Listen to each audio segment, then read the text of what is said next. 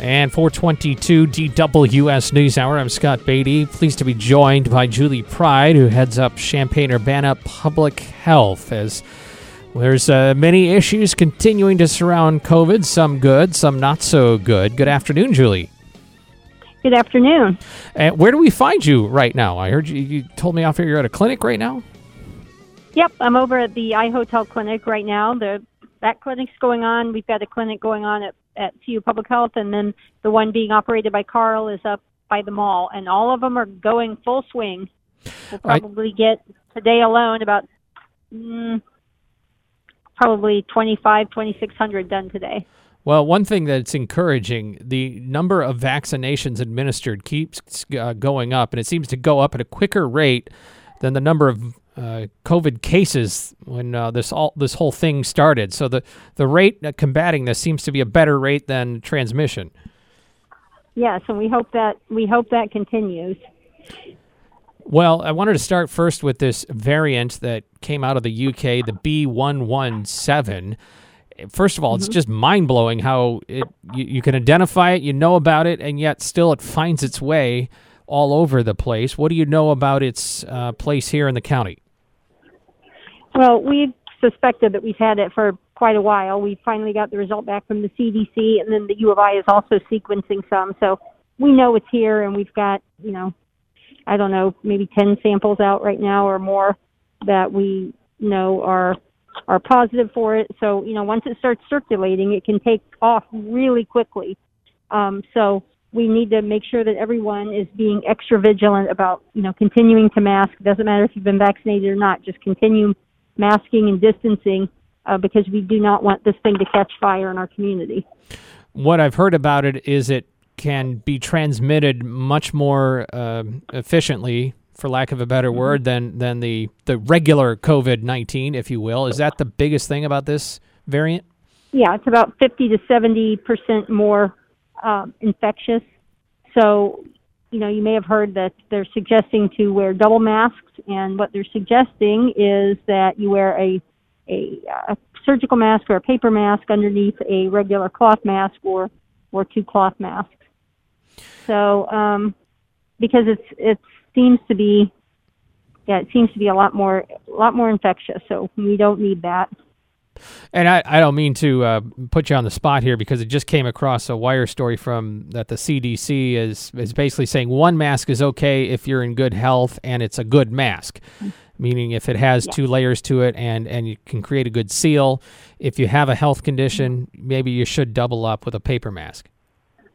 Right, and the thing is, I think most of the masks that we're wearing, I think in our community, we started out with people making masks and doing a good job following the CDC guidelines and everything. So, and a lot of the masks that you can buy now are good, but some of those things, those gaiters or whatever they're called, that kind of slide up over your neck and over your nose and face, those are not effective at all. So, the masks are much better, especially if they fit tight around the edges of your face, and you still have to maintain the distance with it. So, but yeah, anyone who is more at risk should definitely be a lot more careful about getting a mask that is appropriate.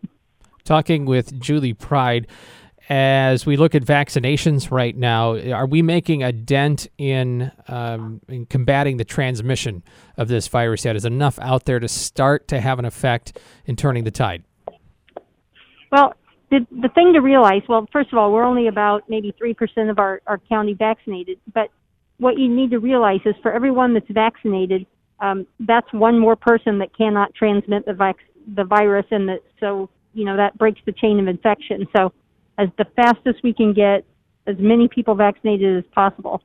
If I had my way, we would have all of our vaccine doses and we would have our entire county done in 2 weeks. But we're all kind of in the same boat waiting for vaccine. We've been getting a lot, though, and we're really cranking through them. We have a lot of community partners, and it's been really great. In fact, starting next week, our 75 and up are coming back for their second dose.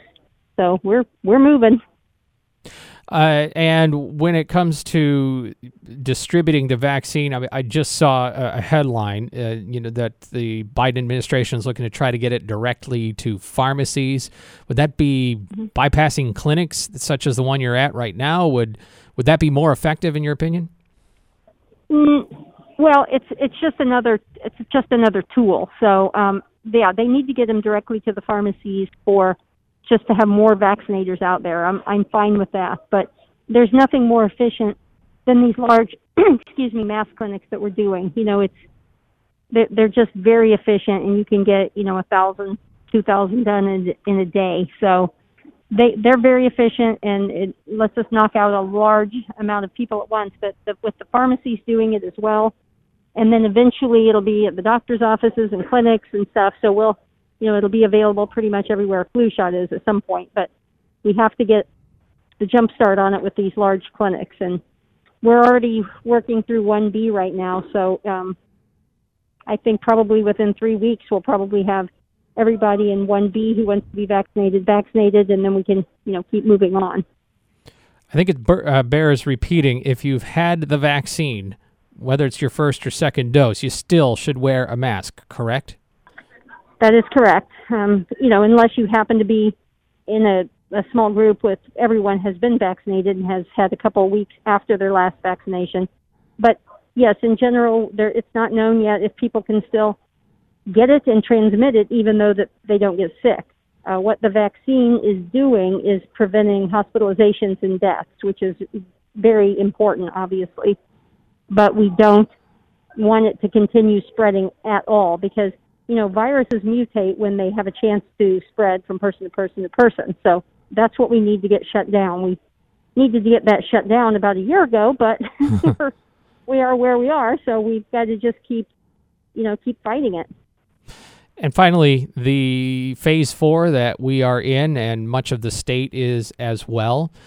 Do you feel good about the possibility for us to stay there until we get vaccines and into phase 5? Yeah, I mean, I don't think that, I think people are doing a pretty darn good job, and our numbers are going down. What we don't want is the variant to start spreading and us to see, a big giant spike in cases either here or in our region or, anywhere. So people just need to continue being vigilant, and I hope to see a much different summer and fall. Yeah, we all are hoping for that, and it seems like there's light at the end of the tunnel if everyone keeps doing what they need to do to get there. And you're certainly doing your part with all these clinics and leadership and media information as well. We really do appreciate your time, and all the best to you as you carry out these clinics now.